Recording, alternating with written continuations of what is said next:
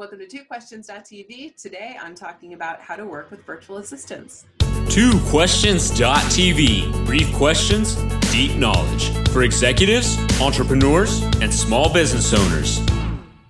Welcome to TwoQuestions.tv. I'm Susan Baroncini-Moe, and today I got a question from an acquaintance asking me, how do you work with a virtual assistant? What are some best tips? So Barb, thanks for your question, and that's what I'm going to answer today. So first, what's a VA, a virtual assistant? A virtual assistant is someone who is an assistant, like an executive assistant or an administrative assistant, and there are many different specialties in this area, and they may be willing to do a variety of tasks for you. They just don't do it right in your office. They do it from a remote location. So I'm in Indiana, and I've worked with assistants in California, in North Carolina, in Florida. I've worked with assistants in Singapore, Malaysia, India, Pakistan. The list goes on. And there are a wide range of places and price points, but a really good assistant who can really cater to your needs and help you manage your business and run it effectively is probably going to be a little bit on the slightly pricier side. I wouldn't expect a really good VA to come cheap.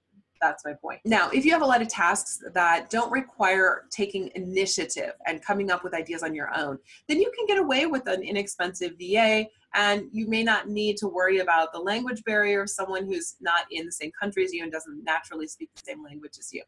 But if you have tasks that are involved in the intricate running of your business, communicating with potential clients, customers, in my case, guests, then you probably want someone who is a native speaker of your language and has the ability to take a lot of initiative. So what are the kinds of tasks that a VA can do? A VA can do all kinds of things, ranging from the personal to the professional. They can answer phone calls, make phone calls, handle your calendar and scheduling. They can be a gatekeeper for you, meaning that they can filter through your emails and phone calls to make sure you don't deal with anything that you don't have to deal with. They can do your website. They can manage and maintain your website and do edits. They can handle invoicing, payroll, bookkeeping, do research for you. They can manage your social media for you. They can do presentations and PowerPoint, and they can work on campaigns and handle your email marketing. And some VAs may have a great deal of experience and expertise in these areas that they can even advise you a little bit.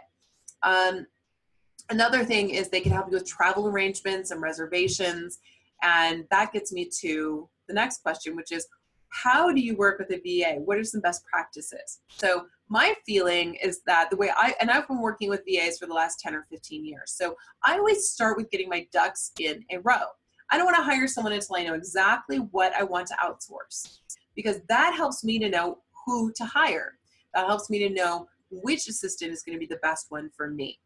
The next thing, though, even before hiring, is I want to know how I want it done. So I'll make a list of the things that I need an assistant to help me with, and then I will think about how do I want each of those things done. I'm a big proponent of keeping a big step-by-step, not binder, but a virtual binder. So in Google Docs, I have all kinds of step-by-step things. There's an entire step-by-step document that talks about how to book travel for me, because I'm a little particular about how I like my travel booked. And there's a whole document about frequent flyer numbers and hotel numbers and rental car reward numbers. I'm a little bit of a fanatic about loyalty programs and when I like to fly, how I like to fly, what seats I prefer. And those things I think are very important.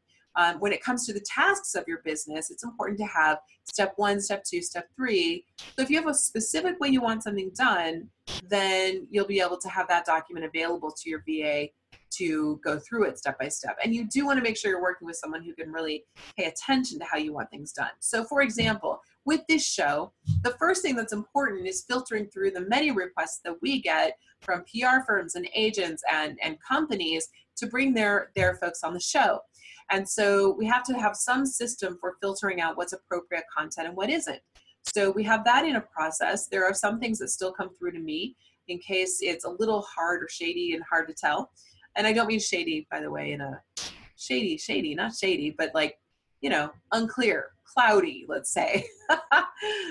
Anyway, once we do that process, and there's the process of declining people and accepting people and then scheduling and booking interviews and making sure people have the links to the tools we use for the interviews. There's also a process of reminders and making sure I have the information that I need, including books or products or things that I'm going to use on the show and demonstrate and hold up, and things I'll be talking about, and the introductions that I need. So making sure I have all of that information prior to the show date. There's also the matter of making sure that after the show is recorded, it gets edited and then uploaded to YouTube on the right date and then promoted. So we have all kinds of step-by-steps so that we can make sure all of those things get done. It's a big machine, this show, bigger than I ever expected.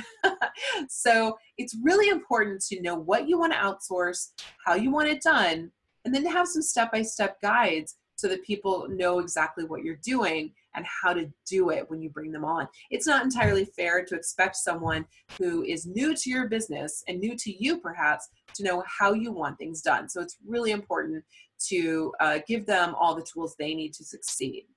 I also think you can benefit from letting them manage the documents and keep them updated as things become more efficient and streamlined and you develop over time. That's a little trick from the book, The E-Myth by Michael Gerber, which talks about this very process.